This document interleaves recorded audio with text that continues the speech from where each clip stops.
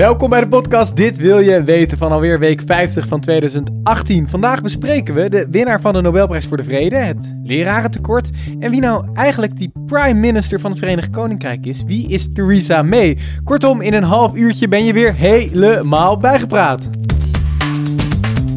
Deze kinderen zijn de toekomst van Nederland. Award the Nobel Peace Prize for 2018.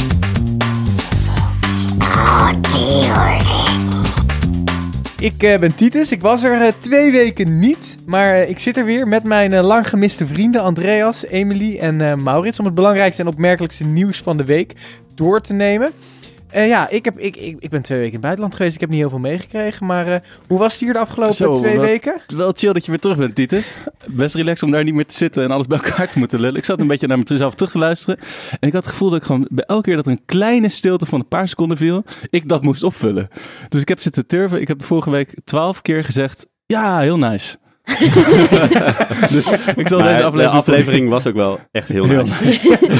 Daardoor. Zijn er nog interessante dingen gebeurd? Ja, nu pak ik gewoon weer mijn podium. Ik heb natuurlijk nieuws voorbereid, maar het allerchillste nieuws van deze week vond ik wel. Een meisje van 16 in Utrecht heeft met haar vader onderzoek gedaan. Dat is gepubliceerd in de Scottish Medical Journal naar James Bond. Oké, wat dan? Naar het seksgedrag van James Bond. Het schijnt dus dat James Bond in 24 films met 54 vrouwen het bed heeft gedeeld. Keurig. Gemiddeld dat zijn ratio's die jij in je wildste jaren niet hebt gehaald, Maurits, of wel? Nee, echt bij lange na niet, volgens mij. Gemiddeld 2,3 keer per film. En dat hij in 28% van alle gevallen de eerste keer dat hij iemand ontmoette gelijk met haar naar bed ging. Het hele punt wat ze wilden maken is dat er te weinig aandacht is voor veilige seks. Want geen van de keren is James Bond in beeld dat hij een condoom pakt en omdoet. Om daarop in te haken, ik heb ook een onderzoek gelezen wat ook deze week is gepubliceerd door de Universiteit van Otago, als ik het goed zeg, ergens in Nieuw-Zeeland, dat James Bond een alcoholist blijkt te zijn. Zo, shake en not stir. Wat een vervelende week voor James Bond is dit geweest. Een hele nare week. Maar het is wel grappig dat het eigenlijk heel normaal is dat James Bond al tientallen jaren met meerdere vrouwen in het bed deelt in 1,5 uur tijd. Ja, en wat ik op de Instagram ga zetten is een scène uit een James Bond, Goldfinger, dat hij op een gegeven moment zo opstaat en dat een chick dan erbij komt staan en dat hij tegen haar zegt, loop jij maar weg, it's a man's business. En haar dan volgens een tik op de kont geeft en dat zij dan weg moet. Ook gewoon ook vrouwenvriendelijk. Dus Jeetje. Seks, alcoholisme en vrouwenvriendelijkheid. Ik ben er nog steeds voor dat de volgende James Bond een vrouw moet zijn. Hoe heet ze dan? Jameson? Theresa May. Oké, jongens, we hebben misschien iets te lang over James Bond. We gaan nu natuurlijk vandaag hebben over allemaal belangrijke zaken die in het nieuws gebeurd zijn. En nog belangrijker dan het onderzoek naar James Bond.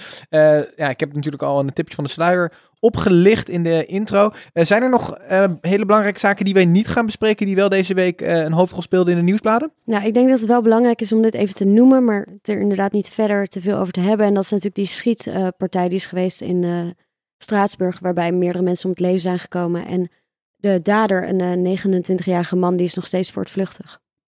Ja, dat is gebeurd en gaan we het niet over hebben. Nee, maar inderdaad, daar is natuurlijk wel veel over gegaan en bizar nieuws. En hoogstwaarschijnlijk pakken ze hem wel bij tijds.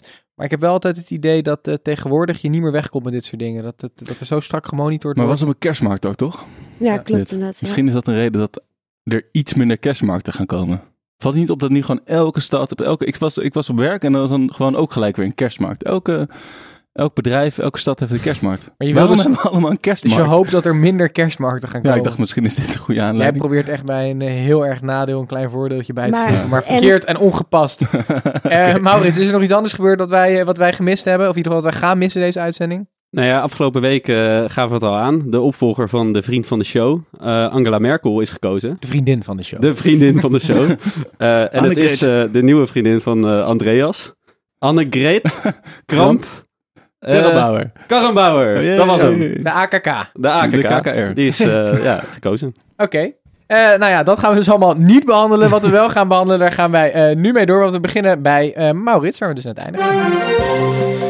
Wat heb jij voor ons meegenomen? Ja, het is al een tijdje bekend, maar afgelopen week mochten ze hem in ontvangst nemen. De Nobelprijs voor de Vrede. The Norwegian Nobel Committee has decided to award the Nobel Peace Prize for 2018 to Denis Mukwege and Nadia Murad. Denis Mukwege uit Congo en Nadia Murad uit Irak hebben afgelopen week de Nobelprijs voor de Vrede in ontvangst mogen nemen. Mukwege is een Congolese dokter die al sinds de jaren 90 een ziekenhuis in Oost-Congo heeft, waar hij vrouwen die het slachtoffer zijn geworden van seksueel geweld in oorlogstijd behandelt. En Nadia Murad is zelf slachtoffer geweest van seksueel oorlogsgeweld, zoals dat dan genoemd wordt. Die werd tot slaaf gemaakt door IS toen haar dorp in Irak werd ingenomen. En is ontsnapt en reist sindsdien de wereld rond om aandacht te vragen voor dit onderwerp. En daarom is het wel heel goed, denk ik, dat hier nu erkenning voor komt dat deze twee mensen de Nobelprijs hebben gewonnen. Want als ik hem mag onderbreken, de erkenning is niet voor dat er heel veel mensen verkracht worden, maar voornamelijk voor dat verkrachting als oorlogswapen wordt ingezet, als ik het goed heb begrepen. Klopt dat? Ja, klopt. En dat is echt iets wat wij ons totaal niet kunnen voorstellen. Maar het gaat bij deze verkrachtingen helemaal niet om seksueel plezier of zo. Maar het gaat om het destabiliseren van de gemeenschappen waarin deze vrouwen wonen. En dat gaat er dus echt ontzettend heftig aan toe. We zullen de details besparen. Maar het is denk ik heel belangrijk dat hier veel meer aandacht voor komt. Want ik las ook een interview van een VN-gezant die zich hiermee bezighoudt. Hier kan dus echt wel wat aan gedaan worden. Hiervoor hoeven niet hele conflicten worden opgelost. Maar je kan best wel druk zetten en praten met die milities die dit soort dingen doen om dit probleem op te lossen. Dus het is goed dat hier niet alleen geld voor vrijkomt, maar ook aandacht voor wordt gevraagd via deze Nobelprijs. Ja, ik vind het verhaal van die gynaecoloog ook wel echt een vet verhaal. Die na zijn training is hij gespecialiseerd in de schade die een bevalling doet. Ze is bezig geweest met hoe kun je dat goed repareren. En toen kom je erachter dat er eigenlijk een veel grotere doelgroep is die daar misschien nog wel meer last van heeft. Dus namelijk vrouwen die verkracht worden. Dus die heeft toen gezegd, kan ik die skills gebruiken om de verkrachte vrouwen te gaan helpen. En ik hoorde zoiets als 20.000 vrouwen heeft hij in 20 jaar tijd geholpen. Ik heb ook echt bizarre getallen gehoord. Echt enorm. Het is ook een conflict in Congo wat al decennia speelt. En dat is ook weer de hele tijd tussen verschillende milities. Dat zou heel goed kunnen, 20.000. Ja, want 10 jaar geleden is er een resolutie, een VN-resolutie aangenomen, waarin verkrachting expliciet als oorlogswapen en tactiek wordt benoemd en bevestigd. En volgens mij is dit dus ook voornamelijk gekozen door het Nobelcomité om dus hier erkenning voor te vragen van jongens, dit is gewoon een oorlogstactiek en daar moeten we iets tegen doen. Ja, precies. Nee, er is internationaal heel veel aandacht voor andere oorlogsstrategieën of bijvoorbeeld veel aandacht voor wapens. Hè. Er is heel veel aandacht om gebruik van chemische wapens en clusterbommen uit te bannen. Maar dit is zo'n onderwerp waar je eigenlijk nooit zoveel mensen over hoort. Dus ik denk dat het een goede steun in de rug is. En ik moet ook zeggen dat het wel heel erg past binnen dit jaar om weer aandacht te besteden aan dat onderwerp. Aangezien het een onderwerp is wat natuurlijk zo lang in de taboesferen heeft gezeten. En ook met Me Too en alles is gewoon seksueel geweld tegenover vrouwen op dat soort manieren heeft gewoon de laatste tijd heel veel aandacht gekregen. En wat krijgt nu wat krijg je als je de Nobelprijs wint? Hoe zit dat eigenlijk? Ik zat het te lezen voor Bob Dylan, want ik dacht dus die heeft in 2016 de Nobelprijs gewonnen voor de literatuur toen, als eerste songwriter. Ik dacht dat hij die nooit had opgehaald, dat het verhaal was. Dat heeft hij dus wel gedaan een jaar later in 2017. Maar dat stond ook in de krant, want die heeft dus €880.000 daarvoor gekregen. En dat is volgens mij wat iedereen krijgt als je een Nobelprijs wint. Ja. Is €880.000. Rond €1 miljoen. En dat wordt betaald uit het geld dat Alfred Nobel bijna 150 jaar geleden naliet na zijn dood. En daarover wordt rente ontvangen. En daarvan betalen ze dus ieder jaar die prijs. En Denis Mukwege, overigens, was onlangs nog in Nederland. In de Nederlandse Tweede Kamer. Dat is dus die mannelijke winnaar, die Congolees. En daar was hij uitgenodigd door de Nederlandse Tweede Kamer om te vertellen over zijn werk. En toen hebben maar liefst 3 van de 150 Kamerleden tijd gevonden om met hem te praten. Ja, ik hoorde echt schandalig. Dus, dat is wel weer vrij gênant. Is het trouwens, hij is eigenlijk, dat klinkt heel denigrerend, maar hij is gewoon maar een dokter. Is het raar dat hij dan deze prijs wint? Als je kijkt naar bijvoorbeeld andere kanshebbers waarover werd geschreven, dan hadden we het over Donald Trump en Kim Jong-un, die dan een kernoorlog zouden voorkomen hebben met z'n tweeën. Of, nu moet ik kijken of ik het goed uitspreek, Moon Jae-in, de Zuid-Koreaanse president die een hand heeft uitgereikt tijdens de Olympische Spelen. Of de premier van Ethiopië die vrede heeft gesloten. Dat zijn wel wat meer grootse wereldfiguren. Ja, maar ik denk dat het punt wel voornamelijk is dat het dus niet gaat omdat hij een dokter is. Ik bedoel, hij krijgt hem niet voor de medicijnen. Het gaat hem hier juist om het aankaarten van een groot vredesprobleem. Ja, ik denk dat ook een terugkomend punt van kritiek wat die Nobelprijs van de Vrede heel vaak krijgt, is dat het een veel te politieke prijs is. Bijvoorbeeld Barack Obama heeft hem ooit gewonnen, de Europese Unie heeft hem ooit gewonnen. Ja. En wat heel opvallend is, een heleboel mensen hebben hem bijvoorbeeld niet gewonnen die hem wel hadden verdiend. Een heel groot voorbeeld daarvan is bijvoorbeeld Gandhi. Die heeft nooit de Nobelprijs van de Vrede gewonnen. Ja, dat is ook een beetje, denk ik, komt voort uit de manier waarop de nominaties tot stand komen. Er zijn eigenlijk 3 categorieën van mensen die daarover meebeslissen. Er worden altijd 3000 mensen uit het specifieke wetenschapsveld gevraagd, wereldwijd, om een nominaties in te dienen. Daarnaast zijn het vooraanstaande mensen uit Zweden, waaronder de premier, die mag nominaties indienen, en de oud-winnaars. Dus wat je vaak ziet is dat bijvoorbeeld bij Barack Obama dat de Amerikaanse regering gewoon een lobby begint bij de regering van Zweden om Barack in dat geval op de lijst te zetten. Oké, nou ja, ik denk dat we het daarbij moeten laten. Maar uitermate interessant onderwerp. En toch wel mooi om te zien dat dit wordt aangekaart. Wij gaan door. En we gaan door met hetgeen wat ik heb meegenomen. Want het is de afgelopen tijden zo ontzettend veel gegaan over de Brexit. En wij hier bij Dit Wil Je Weten hebben niet onder stoelen of banken geschoven dat we hier soms helemaal klaar mee zijn. Echter is dit weer zo'n week dat we het er toch wel over moeten hebben, denk ik. Want Theresa May die trok een stemming over de Brexit-deal in. En Theresa May die ging ontbijten bij ons aller Mark Rutte. En Theresa May overleefde een vertrouwingsstem van haar eigen partij. Terugkerende 2 woorden zijn hier Theresa May. En daarom leek het mij nou leuk om het niet over die rauwe randjes van de Brexit te hebben, maar puur en alleen over haar, over deze Britse dame, wie het nou eigenlijk is. Maar misschien is dat voor sommigen al te saai, dus daarom dacht ik, laten we er dan ook gewoon een quiz van maken. Dan maken we en de Brexit en Theresa May gewoon een stukje leuker. Dus ik ga jullie meenemen door het verhaal van Theresa May. Ik heb die 2 woorden nu al zo vaak gezegd. Maar tussendoor komen er ook wat vraagjes. Dus voordat we eigenlijk echt kunnen beginnen met in te gaan op Theresa May, moeten we het volgens mij over 1 essentiële andere dame hebben. Want Theresa May is namelijk niet de eerste, maar de tweede vrouwelijke prime minister van het Verenigd Koninkrijk. En ze wordt vaak vergeleken met die eerste. Precies, een inkoppertje. Wie was de eerste? Iron Lady. Margaret Thatcher. Precies, Margaret Thatcher. Jullie hebben al meteen een punt gescoord. Heel goed.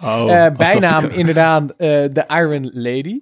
En Margaret Thatcher, overigens, hoorde ik vandaag nog, die heeft ook ooit zo'n stemming overleefd, die Theresa May deze dag eigenlijk overleefd heeft. Klopt, maar dat moeten we nog even uitleggen, toch? Voordat we... Ga je doen? Want de conservatieven hebben een motie van wantrouwen tegen haar gedaan. Eigenlijk nog niet officieel. Nou, dat gaat in Engeland intern. Dus je kan binnen je eigen partij kan je leider proberen af te zetten. Ja, dus dat was maandag, dinsdag? Nee, dat is echt gisteren gebeurd. Ja, gisteren is die stemming geweest, maar de motie is volgens mij al eerder ingediend. Ja, en er waren 117 mensen binnen de conservatievelingen waren voordat ze aftrad en de rest was allemaal tegen, dus ze mag blijven, tegen. Maar dus ongeveer toch een derde van de mensen was tegen. Precies. Nou, Margaret Thatcher heeft dit ooit ook overleefd, maar die is toen uiteindelijk, want je kan ook via andere procedures, dus niet via je eigen partij, maar via andere partijen alsnog een motie van wantrouwen tegen je krijgen en worden afgezet en dat er nieuwe verkiezingen komen. Ja.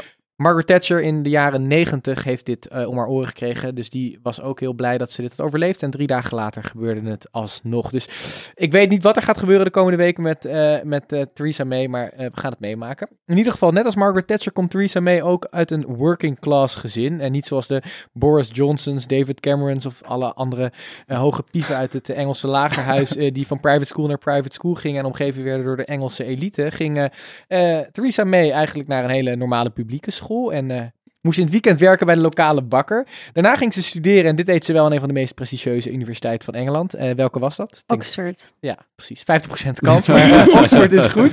Veel interessanter is, wat studeerde ze? Scheikunde. Nee.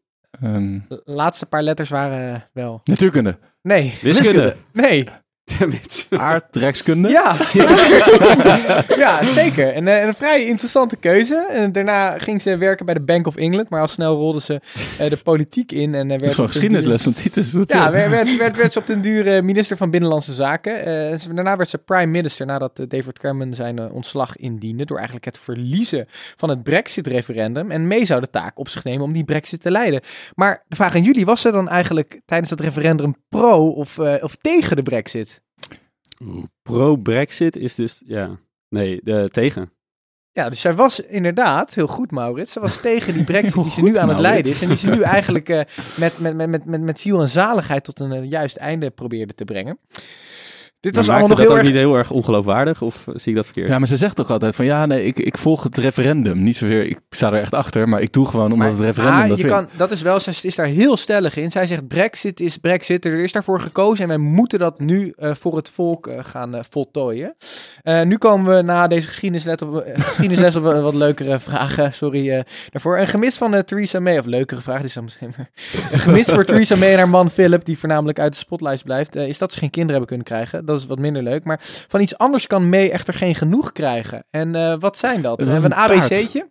Toch? Oh, je mag hem ook zonder ABC'tje doen. Ik dacht iets van een soort van cherry pie of zo. Of iets van taart. Of, nee. Jawel, ik heb antwoord A is mantelpakjes. Antwoord B is schoenen. En antwoord C is huisdieren. Ik hoop huisdieren. Voor het verhaal gewoon. Aan haar pakken te zien is het mantelpakjes. Nee, mooi geluidje komt hier uit de computer zetten. Nee, het is schoenen. Zoals in Nederland ook tijdens Prinsdag altijd de hoeden in de gaten worden gehouden, wordt bij Theresa May ook altijd de schoenen in de gaten gehouden. Zij schijnt best wel een gevoel voor fashion te hebben gehad, altijd al. En schoenen bij uitstek. Maar zoals ik al zei, wordt ze Kunnen we morgen niet ook een Instagram post doen van haar mooiste schoenen? Ik kom zo nog terug op een Instagram post over Theresa May, maar misschien ook van haar schoenen. Zoals ik al zei, wordt ze dus gezien als een working class lady, maar toen haar ooit gevraagd werd wat ze zou meenemen naar een onbewoond eiland, was dat niet zo per se working class. Ik heb er even een ABC'tje weer voor gemaakt. Okay. Antwoord A, haar favoriete schoenen. Antwoord B, een levenslang abonnement op het blad The Vogue. Of antwoord C, een levenslange voorraad van scones en tea. Sowieso scones en tea. Dat is zo zalig Engels, als het echt zo is. Dat moet bijna wel, ja. Nee, dat is gewoon een levenslang abonnement op het blad van de Vogue. Dat is Theresa May. En dan tot slot. May staat bekend als feminist, als voorstander van het homohuwelijk. Maar ook door haar vergelijkenis met Margaret Thatcher. En al het gedoe wat ze vaak heeft gehad met Boris Johnson. Maar er is een mooie foto die ik dus morgen op social media zal zetten met May erop. Met een heel mooi t-shirt aan. En daar staat een hele interessante tekst op. Wat staat er op dat t-shirt? En hier heb ik een ABCD voor jullie. Antwoord A staat er, this is what a feminist looks like. Antwoord B is, gay is okay. Antwoord C is, Thatcher is my homegirl. En antwoord D is, Boris who? Dit kan allemaal waar zijn. Ik denk nummer 1, A. Dat is helemaal goed. Keurig. Ik dacht dat ik nog wel echt spannende antwoorden had bedacht. Maar het is inderdaad, this is what a feminist look like. Dat was het voor mijn quiz over Theresa May. We zijn nu eindelijk een beetje bijgepraat over de dame in kwestie, toch? Zo, ja, we kennen haar nu. Keurig. Nog woorden aan vuil maken of gewoon in één keer door? Nou ja, gaat zij nu de plaats van Angela Merkel innemen in deze show? Voor mij, ik ben na een dagje onderzoek echt helemaal fan. Ja, ik heb net opgezocht wat ik bedoelde met die taart. Ik weet het weer. Het was een Instagram post waarin je Theresa May bij een soort van Engels schaaltje met allemaal taart en zo zag. Dat zij zo de kers zo pakt, zo van bovenaf. En dat ze task eronder gezet van, you have your cherry. Zo van, pak de cherry van de pie. Oké, interessant. Nice. Interessante politiek. Mooi dat Donald Tusk, de voorzitter van de Europese Unie... En we hebben het niet gehad over de dansmoves. Nee. De Dancing Queen. De Dancing Queen, dat vond ik wel echt episch. Ook een beetje de draak. We zijn echt door de tijd heen over. En nog dat stukje van Gollum. Oh, trouwens, dat was wel mijn inleiding, maar die ben ik even vergeten. Ja, speel nog even de soundbite. Ga je nog zeggen wat het is op de achtergrond? Agreement. This is it. Oh, dear. Ja, dit is dus het personage uit Lord of the Rings die Gollum speelt. En die heeft uiteindelijk een fictief personage gedaan op Theresa May, die zo graag haar deal wil dat het echt haar precious is, deze Brexit deal. Nu gaan we wel echt door en we gaan door naar Emily. Oké, het volgende onderwerp wat ik ga behandelen, dat gaat erover dat de Algemene Onderwijsbond basisscholen heeft aangeraden om over te gaan tot een 4-daagse schoolweek. Nou, dat is een soort van noodoplossing voor het langdurig onderwijstekort in het basisonderwijs. En daar is natuurlijk niet iedereen het mee eens. Deze kinderen zijn de toekomst van Nederland. Dus de dokters en de ICT'ers van de volgende generatie en de professors. Dat begint bij de basisschool. Ja, net zoals deze meneer is ook onze eigen minister van Onderwijs, Arie Slob, het er niet mee eens om over te gaan op een 4-daagse schoolweek in het basisonderwijs. En dat is wettelijk gezien ook niet eens mogelijk. Maar de minister zelf kwam eerder ook met een noodoplossing. En dat was om onbevoegde kunstenaars die helemaal geen lerarenopleiding hebben gedaan, in te zetten als leraren voor kunst en muziek op basisscholen. Nou, dit zijn allemaal echt hele kleine oplossingen voor natuurlijk een probleem wat echt al veel langer speelt. En dat is dat er gewoon een structureel lerarentekort is op Nederlandse scholen. Ik heb vandaag even gebeld met wat vrienden van mij die leraren zijn op middelbare scholen en op basisscholen om te vragen van wat zij nou dachten dat, wat veroorzaakt nou dat probleem van dat tekort aan leraren. En zij kwamen eigenlijk allemaal met 2 punten. En dat eerste vond ik nogal opvallend, want ik kan me daar helemaal niet in vinden. En dat is dat ze allemaal zeiden dat een leraar toch wel in Nederland minder aanzien of status heeft. Dat het niet een hele aanlokkelijke baan is om te nemen. En ja, dat is natuurlijk wel terug te zien in het salaris. En maar niet in de vakantiedagen? Ja, en dat zeiden ze ook. Dat iedereen altijd zegt van maar je hebt zoveel vakantiedagen. Maar ze zeiden het tweede punt waarom heel weinig mensen nog leraar willen worden, is omdat het gewoon echt een hele stressvolle baan is. Zeker omdat er steeds minder leraren zijn, dus werkuren worden langer, je krijgt veel grotere klassen. Je moet je ook voorstellen, als leraar sta je dus de hele dag voor een klas. Dus waar wij tijdens een drukke baan nog even een kopje koffie kunnen halen of zo, moet je gewoon de hele dag aanstaan. Verder na je lessen moet je ook weer allemaal lessen gaan voorbereiden, dus je hebt heel weinig tijd. En veel leraren raken overspannen. Het is een soort van neerwaartse spiraal waarin je dus minder leraren hebt, grotere klassen, meer werkdruk, meer stress. Ja, en een vriendin van mij is sinds deze zomer ook lerares op een basisschool in Amsterdam Zuidoost. En wat die ook zei, dat vond ik ook wel heel bijzonder. Die is bijna de helft van de tijd kwijt aan de administratie. Aan leerlingenvolgsystemen en zo, terwijl zij lesgeeft aan groep 3. Dat is, klopt. Ik bedoel, als je mensen een beetje wil ontlasten wat dat betreft, dan moet je misschien daar ook eens aan beginnen. Ik heb ook al een interessante verklaring gelezen voor dit probleem. Dat er eigenlijk vooral in het westen van het land, dus rondom de Randstad, dit probleem zich voordoet. En dat er in het oosten van het land, noorden van het land, weet ik veel waar, eigenlijk nog meer dan genoeg leraren zijn. En om dit probleem op te lossen, las ik een interessant idee dat je de school eigenlijk meer naar de leraren toe moest brengen dan naar de leerlingen. En nu zeggen we dat we alle scholen in woonwijken en midden in de stad, neem bijvoorbeeld Amsterdam, waar een huis niet meer te betalen is, maar de school moet wel midden in, weet ik veel, hartje Amsterdam-Zuid of centrum Amsterdam komen, waardoor die leraren of heel lang nodig hebben om de stad in te gaan, of niet dicht bij die plek kunnen wonen. Terwijl als je zou zeggen, laat de leerling wat verder reizen naar de ring van Amsterdam en dat je daar die scholen plaatst, is die plek dus ook voor de leraren veel makkelijker bereikbaar. En kan je misschien wat leraren uit andere plekken van het land richting het westen trekken. Of wat ook gewoon een oplossing zou zijn, is gewoon de salaris omhoog gooien, zodat leraren het zich wel kunnen veroorloven om in een stad te wonen. Ja, maar is dat nou uiteindelijk echt waar het om gaat, een salaris? Volgens mij gaat het meer om een soort van de groei in salaris. Want op zich, als je start als leraar, ik had laatst gekeken, verdien je €2600 per maand. Dat vind ik, dat is best prima. Ja, Oké, maar dan moeten ze dus ook harder doorgroeien. Precies, volgens mij dus ook dat is het probleem. Volgens mij blijf je gewoon 30 jaar dat verdienen. Ja. Ja, maar daarnaast dan gaat het dus, wat jouw plan om die scholen naar de ring te verplaatsen. Niet dan gaat mijn het plan, hè? Ja, oké. Don't shoot the messenger. Dat is dus dan alleen voor middelbare scholen. Voor basisscholen kan dat toch helemaal niet? Ja, dan moeten de ouders met de bakfiets uit Amsterdam-Zuid wat verder fietsen. En ik vind het ook heel gek dat je generaliserend. Dat je bijvoorbeeld als leraar op een middelbare school dan meer verdient dan een leraar op een basisschool. Is dat zo? Ja, terwijl je voor allebei gewoon een hbo-opleiding minimaal moet hebben. Ja, dat is gedaan. Oké, dan ga ik er nog eentje in gooien. Hoe erg is het als er mensen zonder een PABO-diploma voor de klas staan? En dan trek ik het misschien toch zeker te voor die veel... groep 3 leerlingen. Er zijn oprecht in Amsterdam worden nu conciërges voor de klas gezet. En dat vind ik misschien... gemeenteambtenaren die gewoon worden verteld, ga maar even lesgeven, want deze basisschool heeft leraren nodig. Maar ik snap dat je echt wat basisfunctionaliteiten moet leren. Zeker gedurende je basisschool. Maar als ik kijk naar mijn middelbare school, en misschien gaat het probleem ook wel meer over de basisschool, maar in de middelbare school denk ik echt zoveel dingen die ik daar heb geleerd, doen er nu niet meer toe. heb ik niet meer onthouden. Als ik dan een hele inspirerende persoon uit het bedrijfsleven of een podcastmaker of wat dan ook, die hadden mij veel meer geïnspireerd. Er was mij veel meer bijgebleven dan alle troep die ik daar nu heb moeten leren. En dan denk ik, dat had me helemaal niet uitgemaakt of die een pabo had gedaan of wat voor een opleiding dan ook. Dan had ik het juist leuk gevonden dat iemand was die gewoon met beide benen in het werkend leven staat. Waar ik misschien ook weer voor de middelbare school kan dat ook. Oh, oké. Ja, het probleem is dus gewoon voornamelijk de basisschool waarbij dat niet kan. Had je dat niet wat eerder in mijn betoog kunnen zeggen?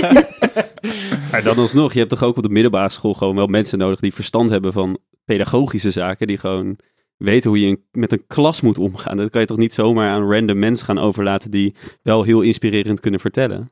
Ja, maar ook nog een totaal ander punt wat ik dus ook nog hoorde van wat wel echt een probleem is dat ouders tegenwoordig echt bij die leraren in hun nek hijgen met alleen maar commentaar over. Iedereen is deskundige over hoe je zeg maar als leraar moet functioneren en dat ook voor heel veel stress zorgt. Oké, jongens, we moeten het hierbij laten. Voor mij gaan we dit probleem niet oplossen. Een ander probleem gaan we wel oplossen, want dat lossen we altijd op met Maurits Mandje. Genoemd naar het viral filmpje op internet waar alles steeds korter moet. En er zijn vaak ook in dit programma steeds slepende dossiers in het nieuws waar we niet heel veel van snappen. En Maurits legt ons dan in een minuut uit hoe dat dan precies werkt. Iets wat al weken speelt is die boete die de ING, de bank, heeft gekregen. En het nieuws dat terwijl dit gebeurde de CEO wel 50% loonsverhoging kreeg. Ik snap het nog steeds niet. Dus Maurits, take it away, je hebt 1 minuut. Krokodillentranen van Ralf Hamers, de CEO van ING, gisteren in de Tweede Kamer. Hij werd bevraagd door de Tweede Kamer als onderdeel van een groter onderzoek naar gedrag en cultuur binnen de bankensector. Hij werd dus over die 2 schandalen bij ING dit jaar bevraagd. Het eerste was dat aan het begin van het jaar zijn geplande salarisverhoging van 2 naar 3 miljoen euro maar liefst na grote maatschappelijke druk werd teruggedraaid. En het tweede was, enkele maanden geleden schikte de ING voor 775 miljoen euro nadat zij jarenlang regels tegen witwassen eigenlijk hadden genegeerd. En nu kan je een beetje denken van dat kan wel gebeuren, maar het is, wat ik zo heftig vind is de schijnheiligheid en het feit dat hij nergens verantwoordelijkheid voor lijkt te nemen. Hij heeft willens en wetens dus een salarisverhoging geaccepteerd, die eigenlijk de facto tegen de regels in was. Terwijl de bank onlangs gered moest worden met belastinggeld. Bovendien wist hij op dat moment dat die megaboete eraan kwam. En als dat allemaal is gebeurd, dan stapt hij niet eens zelf op, maar dan gooide hij de tweede man, de financiële man, voor de bus. Oh nee, niet gehaald. Kort. Je was te laat. Een seconde, ik heb het gehoord. Je bent af. Keurig. Nee, keurig. Dit is precies zo'n onderwerp waarvan ik denk, niet veel meer woorden aan vuil maken. Hier heb ik al te veel over het nieuws over gehad, maar ik snap het nu. Heb je hem vandaag gezien? Of nee. Gisteren was het? Nee, ik draai hem dus inmiddels altijd uit. Alleen bij Maurits Mandje dan luister ik er nog. Ja, hij werd wel echt stevig aan de tand gevoeld, maar hij had zich ook wel zo goed voorbereid. Het is wat dat betreft ook wel een hele mediagenieke man. Ja. En die wisten ook wel weer sterk omheen te draaien of zo. Ja, dus, ik heb hem wel eerder gezien in tv-optredens, inderdaad. Ik denk dat we wel meteen door moeten, maar dank voor deze bijdrage, Maurits. Alsjeblieft. We gaan namelijk naar Andreas. Wat horen we hier? Ja, wat horen we hier? Dit is de muziek waar Hillary Clinton afgelopen week op gedanst heeft. Hè? Zeg je dan? Hillary Clinton, hoezo heeft hij hier op gedanst? Nou, die was dus bij een bruiloft aanwezig. Crooked Hillary? Een bruiloft aanwezig in India. Die van de dochter Isha van de nummer 19 rijkste man ter wereld, Mukesh Ambani. Die guy heeft 38 miljard op zijn rekening. En zijn dochter ging dus trouwen en die heeft uitgenodigd Hillary Clinton. Nou ja, en niet alleen Clinton was er. Ook Kerry was er. En John Kerry, de oud-presidentkandidaat. Of Mariah Carey. Nee, ja, John Kerry. En Beyoncé was er ook. Nice. Nou, flinke bruiloft. Maar even kijken, ze hebben dat gewoon rustig aangedaan. Geen afgehuurde locaties. Nee, gewoon lekker thuis. Thuis was wel echt een zieke mansion. Van 27 verdiepingen hoog. 35.000 vierkante meter groot. Galerieën en balzalen. Nou, ik dacht, dit is nog even nieuws wat iedereen moet weten. Dat denk ik ook wel. Ik vond het grappig. Ik had het ook gelezen en ik vond het interessant om te zien dat er dus echt een trouwseizoen is in India. Waarin het minder warm is en waarin ook de sterren en planeten gunstig staan om te trouwen. Ja, precies. Dan is de kans het grootst dat die mensen bij elkaar bleven, toch? Dat was bizar, toch? Weet je hoeveel het gekost heeft deze trouw? Maurits, gokkers. Zo. 150 miljoen. 80 miljoen. 80 miljoen? Nou, wat dat betreft valt het Valt het nog wel mee, vind ik. Want ik las dat Daar zouden we het leraren salaris flink mee kunnen dat opkrikken in Nederland. Maar toen zijn vrouw 44 werd, wat toch een beetje een random leeftijd is, die kreeg ze een Airbus van 60 miljoen. Dus, De vrouw van deze man? Ja. Nou, dan houdt hij heel veel van zijn vrouw. Trouwens, over al die cadeaus gesproken. Ik heb dus ook gelezen dat gedurende dit trouwseizoen waar ik het net over had, de goudprijs wereldwijd omhoog gaat, omdat er zoveel sieraden worden gegeven tijdens deze huwelijken door dit soort rijke Indiaanse mensen. Ik heb ook nog even geprobeerd op te zoeken hoeveel het nou kost om Beyoncé te laten zingen. En dat was helaas niet te vinden, maar ik kon wel vinden dat je er voor €50.000, dan komt ze in ieder geval langs op je bruiloft. Krijg je een hand of zo? En ja, precies, dan is ze even aanwezig. En ik zag ook dat bijvoorbeeld... Voor als €50.000 komt ze langs? Ja, en als je nou Evanescence zou willen zien optreden... Help me, hoe spreek je dat eigenlijk uit? Ja, ik heb het net nog even opgezocht op YouTube en het is dus Evanescence. Maar als je dat is een of andere rockband uit Amerika, een soort van... Het is het gothic-achtige shit. Dan kost dat zo'n $250.000. En Hilary Duff, die is ook de moeilijkste niet. Voor $500.000 komt die ook optreden bij je thuis. En die was er ook? Nee, die was er niet. Oh, die was er niet. Nee, gewoon was voor het geval Maar dankjewel dat je ons die tips geeft voor de toekomstige Pas maar in mijn lijstje, want de duurste bruiloft ooit was Lady Princess Diana met Prins Charles, $110 miljoen. Vanessa Mittai, een of andere India's couple, die heeft Kylie Minogue gevraagd voor €330.000 per half uur. En dan komt Kate Middleton, Prins William. En op nummer 4, jongens, nummer 4 duurste bruiloft. Wim Lex? Wayne Rooney. Oh. Wie is dat? Gewoon een voetballer. Oh. Die heeft dus $8 miljoen uitgegeven aan zijn bruiloft. 8 miljoen. 8 miljoen. Keurig. Oké, jongens, we gaan het hierbij laten. Nog heel even. Als we naar volgende week kijken. Wat domineert volgende week het nieuws? Ja, dat is sowieso Brexit. Daar gaat het natuurlijk alleen maar over. Maar... Ja, laten we het echt daarbij. We hebben Brexit, dat het koud wordt. Volgens mij ik denk dat het misschien wel weer de bol.com-achtige dingen naar boven komen. Die zeggen, ze kunnen de pakketjes niet aan. Dus er gaan weer allemaal dingen mis, omdat iedereen te veel kerstcadeautjes aan het kopen is. Volgens mij willen ze ook gaan staken bij PostNL. Ik weet niet of daar al uitspraak over is geweest. Maar dat willen ze tijdens de kerst willen de werknemers van PostNL gaan staken. Oké. En dat zoals de luisteraars horen, wij weten nog niet precies wat de komende week gaat gebeuren. Maar dit was het in ieder geval wel voor wat er deze week is gebeurd. Volg ons vooral op sociale media, Instagram, Facebook en Twitter. Emily die beheert ze inmiddels allemaal. Daar komen nog wat leuke foto's op. Meer dan jullie normaal van ons gewend zijn. En abonneer je op onze podcast op Spotify, Apple en Stitcher en wat dan ook. In ieder geval tot volgende week, want dan zijn we er gewoon weer. Joe!